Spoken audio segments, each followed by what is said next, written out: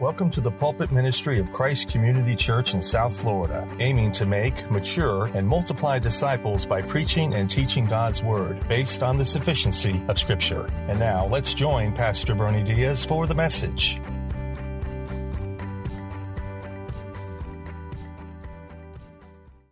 going to tell you about a courtroom story. Just kind of summarize a courtroom story. Something that happened some years ago. There was a frail black woman who kind of rose slowly to her feet in the courtroom.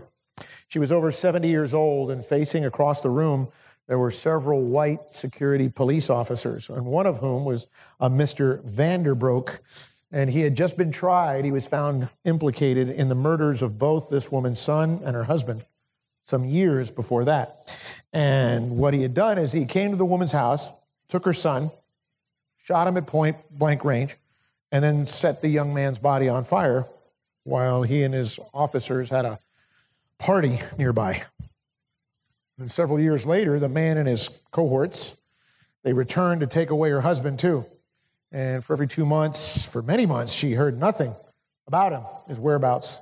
And then almost 2 years after her husband's disappearance, this Vanderbroek came back, took the woman herself.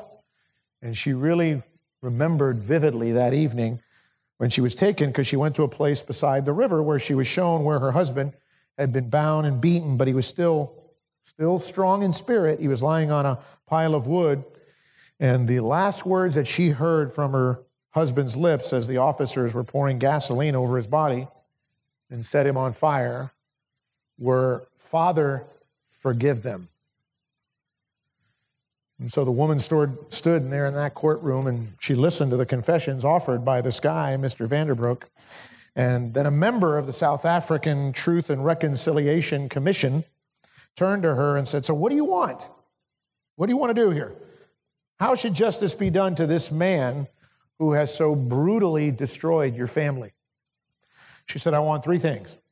First, I want to be taken to the place where my husband's body was burned so that I can gather up the dust and give his remains a decent burial."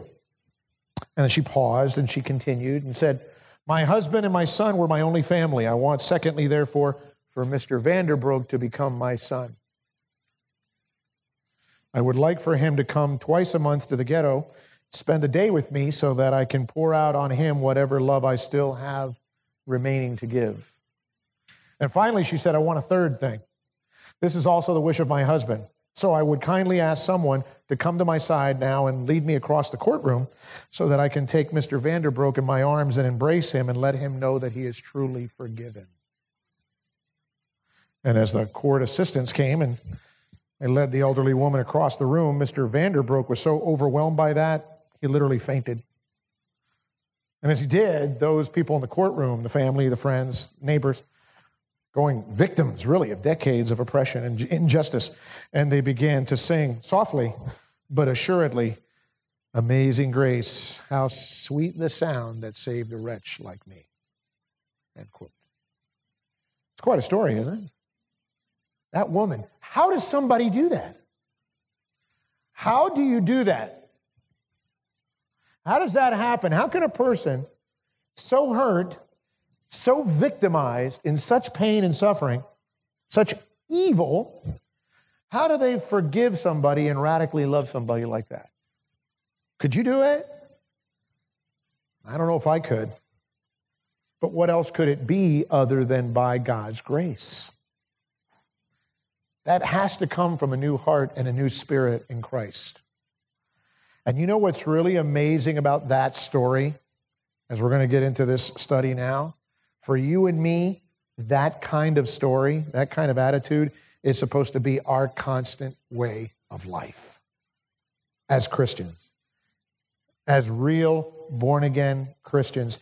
That's the big idea of this text before us that our brother just read, which is why I submit to you, as I texted you earlier this week, you're going to find this is one of the most challenging, difficult passages of Scripture to obey in all the Bible. Doesn't get harder than Romans 12 right here. The Apostle Paul taught us. He taught us in Romans 12 how we're to live personally. First couple of verses, a living worship. And then That was really an application of the new life God gave us in the first 11 chapters of this book. And then he taught us how to live in a faith community, right? We call that life in the body, and serving one another with the grace gifts for the body. And then we looked at last time what love looks like in the body.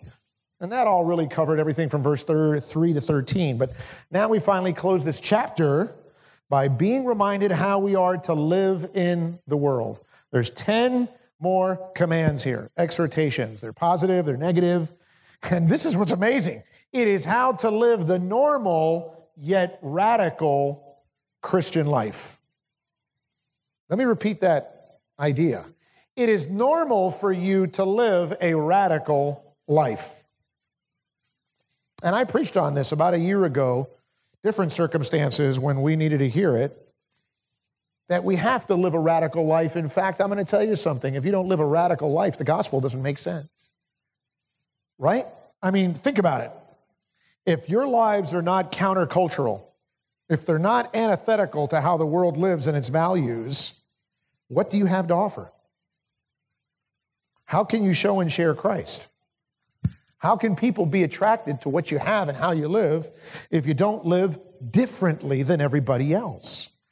And so what the radical life for a Christian might look like, really, I'll give you one phrase, one scripture you can hang your hat on. Galatians 5, Paul wrote, "For if the whole law is fulfilled in one word, you shall love your neighbor as yourself." So we're going to really unpack that as you think about what really does love look like in the world.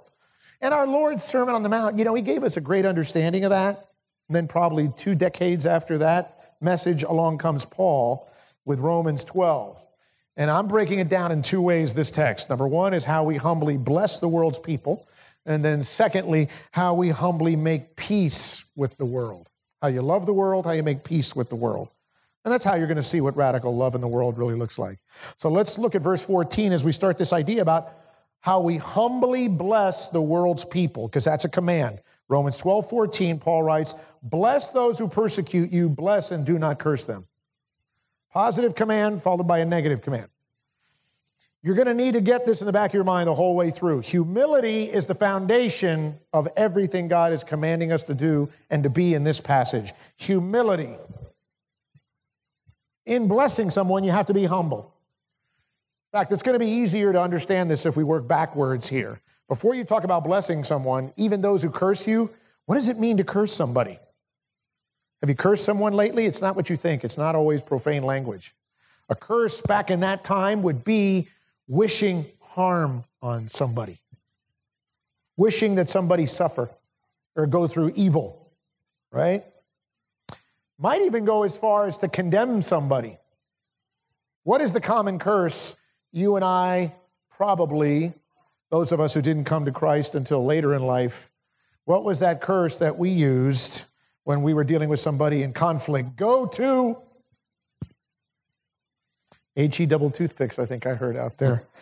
That was the hockey sticks. That was another way of saying it. That's precisely the kind of cursing God commands us not to do. But cursing that way is common sense to mankind. Think about it. Your flesh, your humanity.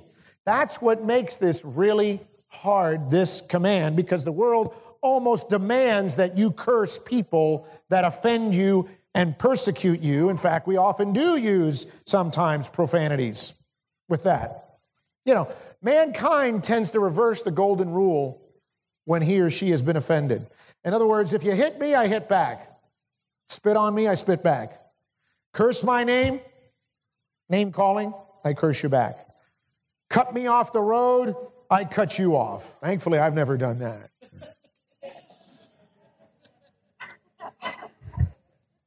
I haven't cut anyone off, at least not deliberately, in a long time, but I was known to do that on more than one occasion way back when.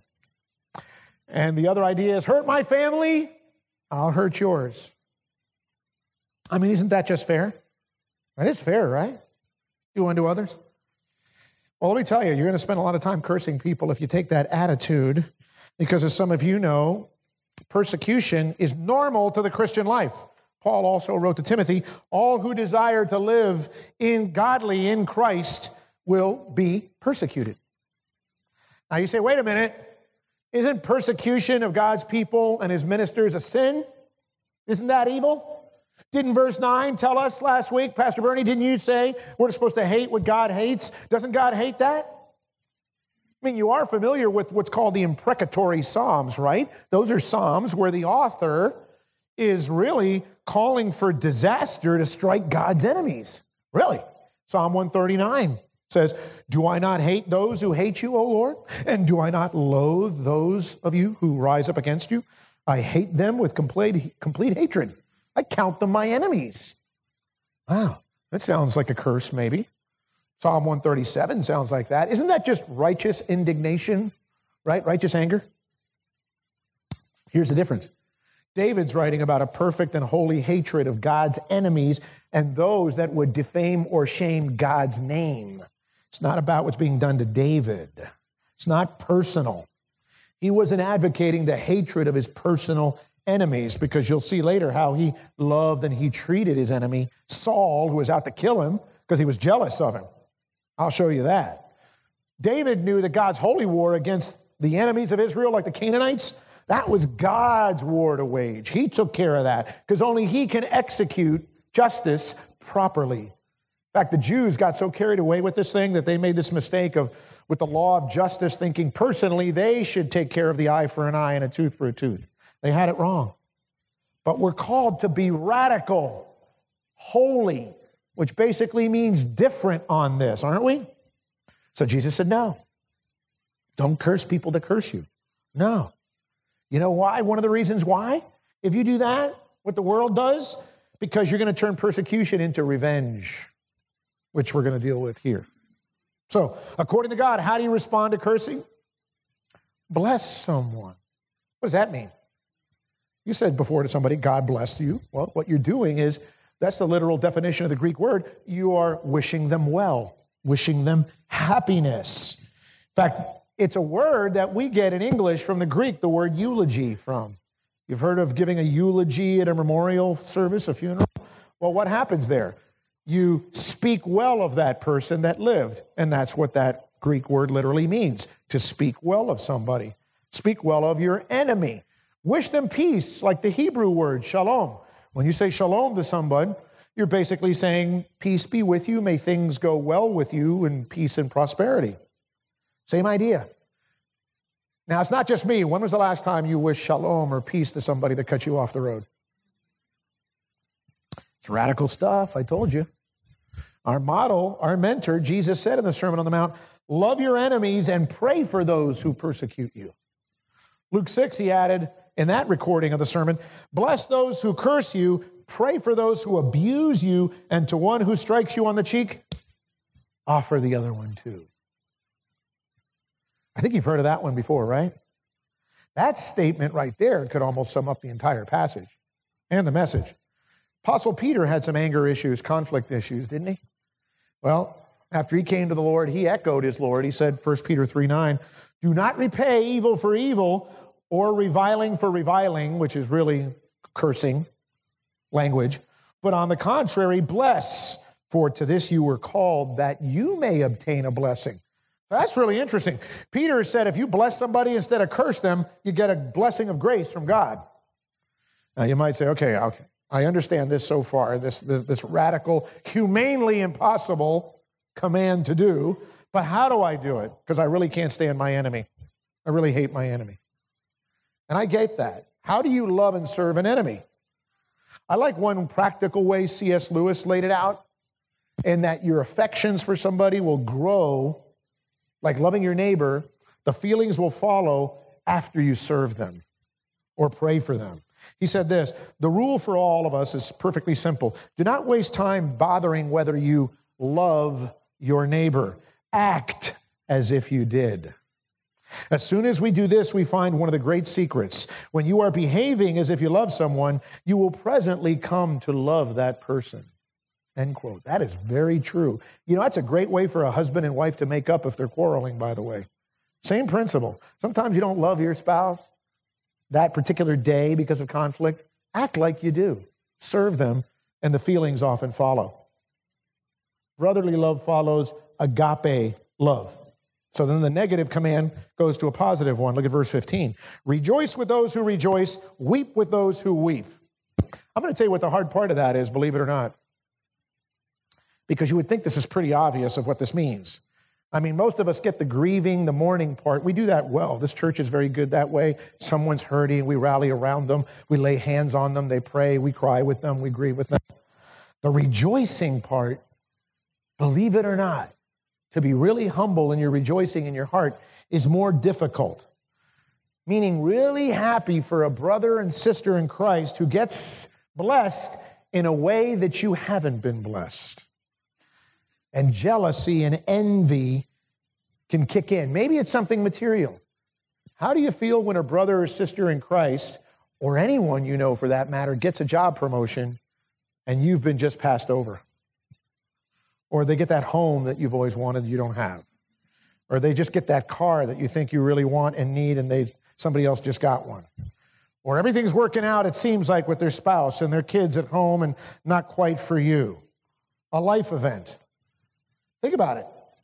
Are you always ready to rejoice with that person? Say, God bless you, that's wonderful. I'm so happy for you. That's great. Harder than you think, isn't it? It's harder for the prodigal son's older brother, the good one. Luke chapter 15. This is the part of the prodigal story that's often not read. The reaction of the older son, who actually represents Israel, while the younger brother in redemption kind of represents Gentiles. It says in Luke 15:25, the son has come back, the prodigal's come back, killed the fatted calf, right? The father's thrilled. Now his older son was in the field, and as he came and drew near to the house, he heard music and dancing. And he called one of the servants, asked what these things meant. He said to him, your brother's come. Your father has killed the fattened calf because he has received him back safe and sound. So you would think, whoa, that's awesome. My brother's been found. Let's go to the party. What's his reaction? Did he rejoice? Verse 28, but he was angry and refused to go in. His father came out and entreated or begged him. But he answered his father, look, these many years I've served you and I never disobeyed your command. Kind of like, nah. You never gave me a young goat that I might celebrate with my friends. But when this son of yours came, who has devoured your property with prostitutes, you killed the fatted calf for him. In verse 32, the father said, it was fitting to celebrate and be glad. Rejoice. For this, your brother was dead and is alive. He was lost and is found. But doesn't that hit home sometimes? Might just be as simple as that. That's sin. The attitude of that older brother, that's sin. It's not Christ-like. It's not the radical love God wants for his people. He wants 1 Corinthians 12:26. If one member suffers, all suffer together. If one member is honored, all rejoice together. How else can we humbly bless somebody? Go back to the text, verse 16. Live in harmony with one another. Do not be haughty, but associate with the lowly. Never be wise in your own sight. Can't be haughty or conceited if you're going to be a radical lover of people. Living in harmony, that carries the idea that's echoed in Philippians of being like-minded. It's a striving for unity in the church when possible. That's what really connects well verses 15 and 16. It means as a Christian, living in harmony means you don't fight over every doctrine. Not everything is a hill to die on. And we know how to be gracious with people. Don't be haughty. Don't be conceited, right? Don't be haughty with people because of the things they've gone through in their life. I was reminded how we in the church sometimes, and I mean the universal church, can struggle to sit down in fellowship with Christians and non-Christians that have struggled with sins that make us recoil. Oh, I was meeting with a brother recently.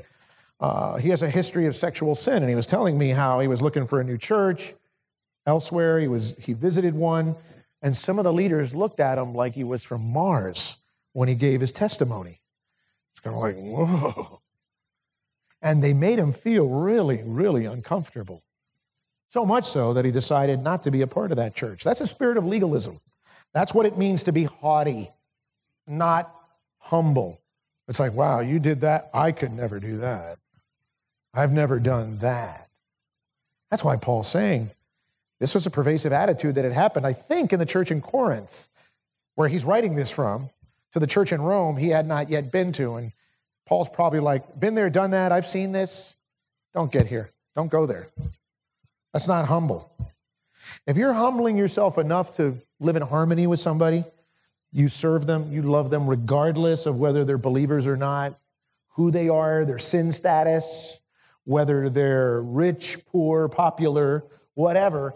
If you're really humble and not haughty, you'll be able to rejoice with them when that time comes, and you'll be able to weep with them when that time comes. All right? So, seek to gain understanding with people.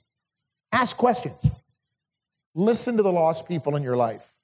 That's how we're humble. That's how we're blessing people. Find out what makes people tick. Because I got to tell you, that's what's going to inform your evangelism. You're going to be able to witness to people better when you know what they've been through. That's living in harmony with the world. So that's my first point of this text. We need to humbly love people and humbly bless people in the world. Here's my second point. Humbly make peace with the world's people. Make peace. That's verses 17 to 21. Because the rest of the passage here now narrows. Really, a focus is on living peacefully, specifically with unbelievers. Look at verse 17. Repay no one evil for evil, but give thought to do what is honorable in the sight of all. So that's all people. That's everyone, in and out of the church. And that kind of echoes verse 14 a little bit when it talked about blessing those people who curse you. And it's going to come up again in the beginning of verse 19. Beloved, never avenge yourselves, but leave it to the wrath of God. All right? Listen carefully. Again, you have to have a humble heart attitude to do this, to live a living, radical, loving Christian life. You have to be so totally surrendered to the Lord, walking with the Spirit, being filled with the Spirit, so that this humility of yours is just going to pour out of you naturally. Because I got to tell you, you cannot do these commands like a list of to-dos if you're not feeling it. If you're not feeling it, you're not going to do it. It's too hard. It rubs against your flesh too hard. That's why Paul had already kind of summarized this attitude earlier in the chapter. In the middle of verse 3, he said of Romans 12, we should not think of ourselves more highly than we ought to think, but to think with sober judgment. Look at yourself as how God looks at you. That's humility. Folks, humility kills pride. It's the remedy. It's the prescription that kills the disease of pride. Let me clarify this for you about humility. I'm not telling you to hate yourself, to crush yourself. Hate your sin, yes, not yourself per se. You're an image bearer in Christ. A better way to think about humility is this: forget yourself. Forget yourself. Don't be thinking about yourself all the time. Don't think too much about what you want, your rights, in comparison to others. When you reflect on yourself again, think of how God looks at you, which is you are a wretched sinner saved only by His mercy and His grace. That should humble you a little bit, shouldn't it? And if not, read Philippians 2, 3-8 and meditate on that passage, because that'll bring you a good deal of humility. Do what's honorable, that verse says, which simply means do what's right. What's right is to make peace with somebody instead of paying them back the evil done against you, right? That's where we get the positive command from in verse 18. We mention it a lot here and in conflict resolution. Verse 18 says, if possible, so far as it depends on you, live peaceably with all people. That verse is simply about peacemaking. And what did Jesus say about Christians in the Sermon on the Mount in Matthew 5? Blessed are the peacemakers. He's happy are the peacemakers. To which you might say, let me get this straight. Someone offends me, insults me, slanders me, maliciously even. We're not to repay them, not to pay them back, just giving them what they gave us. I'm supposed to make peace with them, really? Yes, that's right. Repay carries the idea of vengeance. That's the problem, which is only about getting emotional satisfaction with revenge. Hollywood movies, play this up all the time. This is a huge feature. in Hollywood movies and television. I've seen these movies because they resonate with our flesh. I'm Batman. The Equalizer. Taken Back. What's the theme in all those movies? There's like 4 or 5 of them in a series. John Wick, 103. Someone kills his dog and he goes out and exacts retribution, carnage, torture, and murder of everyone. Getting them back. And we sop it up. We love that. Right? You know it. Nod your head. Right? The Punisher. Goes back to Charles Bronson. Death Wish. My goodness. You know why? Because some people think that's the only thing that can medicate us. And you know what? In real life, it doesn't work. You never feel better long term. It never satisfies. In fact, you see many of those same characters in these movies, and they're tortured for life afterward, even after exacting the revenge. They're never the same again. Verse 19, beloved, never avenge yourselves, but leave it to the wrath of God, for it is written, vengeance is mine, I will repay, says the Lord. Paul's quoting Deuteronomy 32 there. And what it says is that God takes care of vengeance. This has always been his will. Old Testament, New Testament. We've said this before. God's anger, his wrath is perfectly holy and just, people. His retaliation, his punishment is best left to him when it comes with dealing with people personally, because he knows how to do it, we don't. Now, I'm not talking about Romans 13, which we're going to start with next week, which gets into the role of government exacting justice. Justice is not payback or vengeance. There's a distinction there. God knows how to punish and judge people. He ordains governments to do that. We don't know how to do that well as fallen people. We go overboard. So it's God's prerogative for him to repay evil and avenge wrongdoings. It's not for us to do it. As Proverbs 20, verse 22 says, do not say, I will repay evil. Wait for the Lord, and he will deliver you. Just wait. In fact, instead, Jesus says in Luke 6, do good to those who hate you.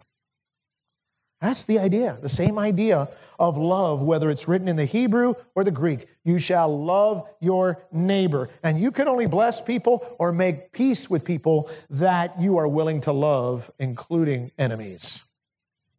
Now, I know this is incredibly radical, right? This is not human. It's not normal. Because we often, we react to conflict with our mouths. First thing that comes out. Which is why we have to know how to respond to conflict. There's 3 ways you can respond to conflict. And we've shared this before with you. 3 ways. You can flee, you can fight, or you can forgive. Flee means conflict, not going to deal with it. I take off, run. Fight is the usual. Somebody curses you, curse back. Hits you, hits back. And then there's forgive. Flee or fight. Escape or repay. That's what we normally do. Ken Sande, who wrote that really good book, Peacemaker, said, quote, even if your opponent speaks maliciously against you or to you, do not respond in kind. Instead, make every effort to breathe grace only by what is true and helpful, speaking well of your opponent whenever possible, and using kind and gracious language. Did you get that last part? Because that's what we talked about in the BRP today from Colossians 4. It's a big ask. I get it. We have to do it because our tongue is so dangerous. It can really cause wars between nations. Think about it. James 3 says the human tongue is like a bit or a bridle in a horse's mouth. It's like a rudder that steers a ship. Or it's like a flame to fire. You know what those 3 things have in common? They're all small. Small. Tongue's a powerful, small, little tool. And it can tear people down. You know it, you've been victims of it, and you've victimized people with it because a tongue can tear down churches, it can wreck a marriage, and it can devastate a family. We say things sometimes to the people closest to us that we would never say to a stranger. On the other hand, the tongue can build up, has the power of life and death, according to Proverbs 18. And the Sermon on the Mount goes even a step further in this peacemaking praying for people that persecute you, praying for their well-being. And when you think about that, this is involving the third response to conflict, which is forgiveness. Forgiveness. I think about Stephen. Remember when he became the first martyr of the church, Acts 7? Being stoned to death in front of Saul for preaching the gospel. He's literally hated by dozens of people. He's being cursed for the faith. What does he say? Acts 7:60. Falling to his knees, he cried out with a loud voice, Lord, do not hold this sin against them. What? Does that sound familiar? Have you heard something like that before? Right? Jesus' prayer on the cross. Father, forgive them, for they know not what they do. By the way, that doesn't mean they didn't know what they were doing at the time. They know they were conspiring to murder Jesus. It really has the idea of they don't know the consequence of what is going to come to them for what they do.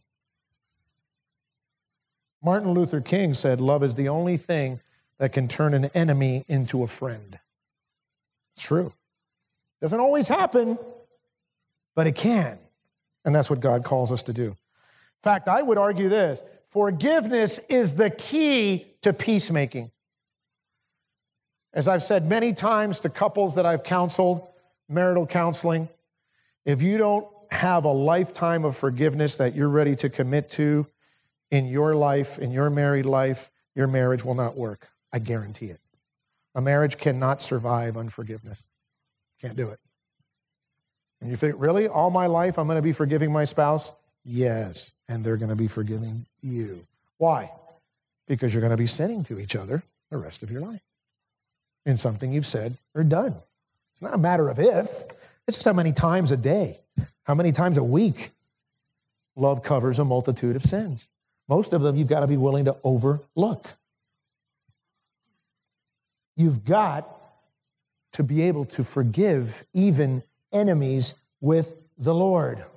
And we can't wait for them to do it. We have to initiate it in order to get that monkey off our back of bitterness and pain. You've got to be willing to make peace, even if people don't want any part of it.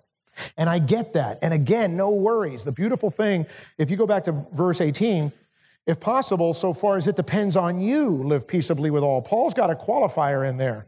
Paul's saying, look, not everyone's going to want to make peace with you. Even if you initiate and come to them, you ask for forgiveness, you talk it out, and they say, I don't think so. Fine. That's on them. That's between them and God. We are responsible to do all we can, make every effort we can to make peace. You can't be anybody's Holy Spirit. So you leave the rest to God. That's what that South African woman did, didn't she? In the story in the introduction I gave you. If you're merciful like that, like God is, if you're kind, compassionate, merciful, tender-hearted, forgiving, you are like God. We are more like God when we forgive somebody who doesn't deserve it than any other time. That's when you are most Christ-like, I believe, when you and I forgive an undeserving person. I'm not talking about reconciling a relationship. That has to involve confession of sin, repentance. I'm talking about forgiveness, which literally means canceling a debt in your heart, putting aside. It literally had the idea as a metaphor, divorcing yourself from something, divorcing yourself from something owed to you. And you're willing to do that vertically with God to that person, even if they don't come to the table. That's why it's been said Christians are the most forgiven people in the world. Therefore, we should be the most forgiving people in the world. That makes sense, doesn't it? So, another wise, humble way to make peace, in really interesting words along this line, is verse 20. Look at it. To the contrary, if your enemy is hungry, feed him. If he is thirsty, give him something to drink. For by doing so, you will heap burning coals on his head. When's the last time you heaped burning coals on somebody's head? No one should have their hand up because none of you knows what that means, even. Some of you do. It's a tough metaphor. It's an ancient metaphor. And it's a quote that comes from verse 25. It's also kind of echoed in the Sermon on the Mount. Remember the agape love part of loving your neighbor? We said that it's about meeting needs. Meeting needs is how you love a neighbor. You're not going to hate a neighbor if you're loving them. And what does it say in that verse again? If he's hungry, feed him. If he is thirsty, give him something to drink. That's the burning coals. Because there's an old analogy here I'll explain to you. One of the oldest explanations for that was that in ancient times, armies would use coals to fight off attackers so that the soldiers who were on the other side couldn't resist that for very long. That's not really what it means. Another definition was you would give a person coals so they could light a fire, and you'd put it in a pan to carry home, and they would carry it home on their head. That's a little closer. It was a neighborly act, right? Made friends. It's about making friends, not enemies. I think the best interpretation historically for putting coals on somebody's head was to shame them with kindness. Shame them with kindness. It's a picture of causing, at that time, it was a picture of causing an enemy enough shame to bring them to repentance, to a change. So that negative command of verse 19, which says not to avenge yourself because the Lord will take care of it, that's the counterpoint to this positive command in verse 20, which is you meet the needs as best as you can of people that hate you or are hostile to you. There's a secular proverb of wisdom you've heard about before. You've probably used it when someone's in this situation with you and you say, I'm going to kill them with kindness. Right? It's the same idea.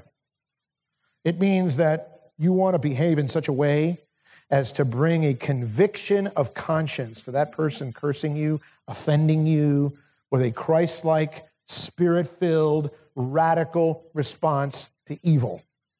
Like the great old scholar F.F. Bruce said, best way to get rid of an enemy is to turn him into a friend. Give you a picture of that.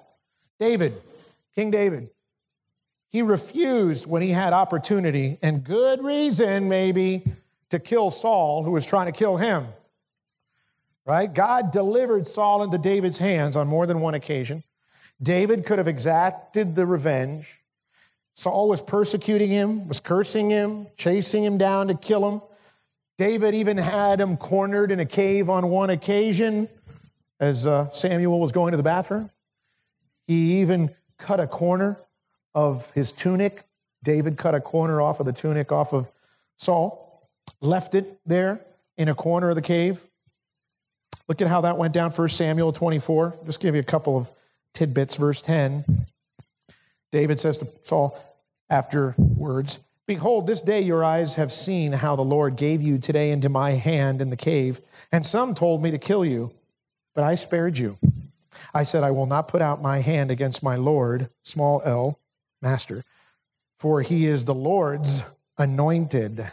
Verse 12, may the Lord judge between me and you. May the Lord avenge me against you, but my hand shall not be against you. That's Romans 12. That's David talking Sermon on the Mount. Saul's response, verse 17 of that chapter. He said to David, you are more righteous than I, for you have repaid me good, whereas I have repaid you evil. It's just Romans 12 talk. Sermon on the Mount talk. David did it hundreds of years in advance. I had every reason to take this guy out. Revenge is of the Lord, not me. God does it better. God does it right. He's the Lord's anointed king of this nation right now. I'm not going to do it. All that lead. That's the coal on the head. He put the coal all over Saul's head. Which leads to verse 21. Which really summarizes the whole message and this whole chapter, the whole idea of a radical Christian life marked by love. Romans 12:21. Do not be overcome by evil, but overcome evil with good. No middle way there, no plan B there. If you and I curse people, verse 14, we repay evil for evil, verse 17. If we take revenge, verse 19, then you are being overcome with evil when you do that. Evil's beating you. It's just going to kill your soul. It's going to leave you miserable. It really is. But rather, if prayerfully, by God's grace, you seek to be truly humble and bless other people and make peace, then you're the one that has the victory. You can overcome. You can beat evil. You can rejoice with God. You can lead others to Christ because of your radical, loving example. Again, this has to happen inside out, people, because that's our faith. We can only love this way because God loved us first and made us this way. We love God because He loved us first. We love people because we love God. If you don't love God, you don't love people. And if you don't love people, you really don't love God. Not as you should. So as I close, I just mentioned, the way to do this radical love is to be what? In one word. We said it often today. Humble. If you're humble, you can humbly bless and make peace with people in the world. Where does that humility come from, though? Because it's supernatural. It comes from faith. You have to have faith in Jesus Christ in order to be humbly acting this way. You know why I say that? Another preacher brought this out, really made an impact on me when I heard it. An atheist can be humble in a worldly way. An atheist, an unbeliever, can have a low opinion of themselves and focus on other people constantly, and they will look humble in a superficial way to the world. But you know what? They still have a heart of pride. They still have a heart of pride. Why? Because their heart won't acknowledge God, won't honor God, won't thank God for anything. Romans 1, and that's pride. That's not humility. It's not real humility. It's not biblical gospel humility. Humility is ultimately the antidote for pride, because pride can be the sin of rebellion towards your Creator.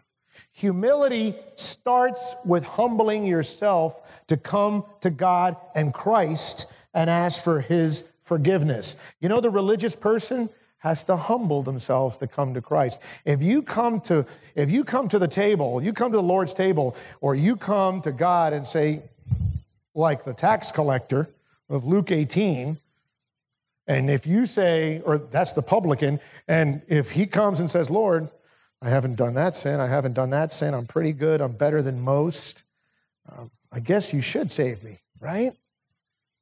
So I believe in Jesus, what He did on the cross. There's no humility there. There's no repentant faith there. That's not real humility. So how are they going to love other people like this in a radical way if they can't even humble themselves to be saved? But I love that analogy in Luke 18. The taxpayer, the one who had committed the worst sin in the community, extorting money from his own people to give to the Roman Empire, he's the one that looks up, he can't even look up to heaven, and he beats his breast and says, Lord, be merciful to me, a sinner. That's humility. That's repentant faith. That gets you in the kingdom. And that enables you then to radically love your enemies. See how it works? Inside out. Starting with saving faith in Jesus. Let's pray. Lord, we ask on behalf of those who have come in with hearts today with unforgiveness, bitterness on their hearts, Lord, making it hard, if not impossible, for them right now to radically, normally love their enemies as themselves. I pray that you would soften their hearts. The Holy Spirit would plow that fallow ground. You would work in their hearts and convict them in their conscience deep down, that they would confess that and want to repent and come to you asking for forgiveness of that sanctifying gospel grace that you would give them and enable them to forgive their enemies. Many of them that could be their loved ones. And Lord God, for those that have not even come to Jesus yet, they're rebels with you right now. They're enemies of you, whether they think they're humble to other people in the community or not. It doesn't matter. They haven't humbled themselves to you, the one that it matters most. They have not been glorifying you or honoring you or thanking you with their lives and lips. And I pray someone in this room today will be the day of salvation for them. Today will be the day that they turn to you and trust in Jesus alone for salvation, because Jesus died on that cross and paid to forgive them of their sins. If they would just believe in their whole heart and submit to you, to your authority as Lord and Savior. Lord, I pray that you would make that move in someone's heart today, Lord, and someone would come to Christ today as a result of this message. Thank you, Holy Spirit, for what you're doing with and through us today. Help us, Lord, going forward, those of us in Christ, again, to recommit ourselves to not repaying evil for evil, but overcome it with good, to love our neighbors, to bless those who curse us, Lord, and to not be haughty, but to be humble and to live peaceably with all as much as it depends on us. Help us to humbly bless and make peace with others today in a new, fresh way. We pray this in Jesus' name, and all God's people said, amen. Christ Community Church is a God-glorifying, Christ-exalting, and Bible-centered body of believers who love God and love people by making disciples of Jesus Christ. For more information on our ministry, please visit our website at www.christcomchurch.org. That's christcomchurch.org.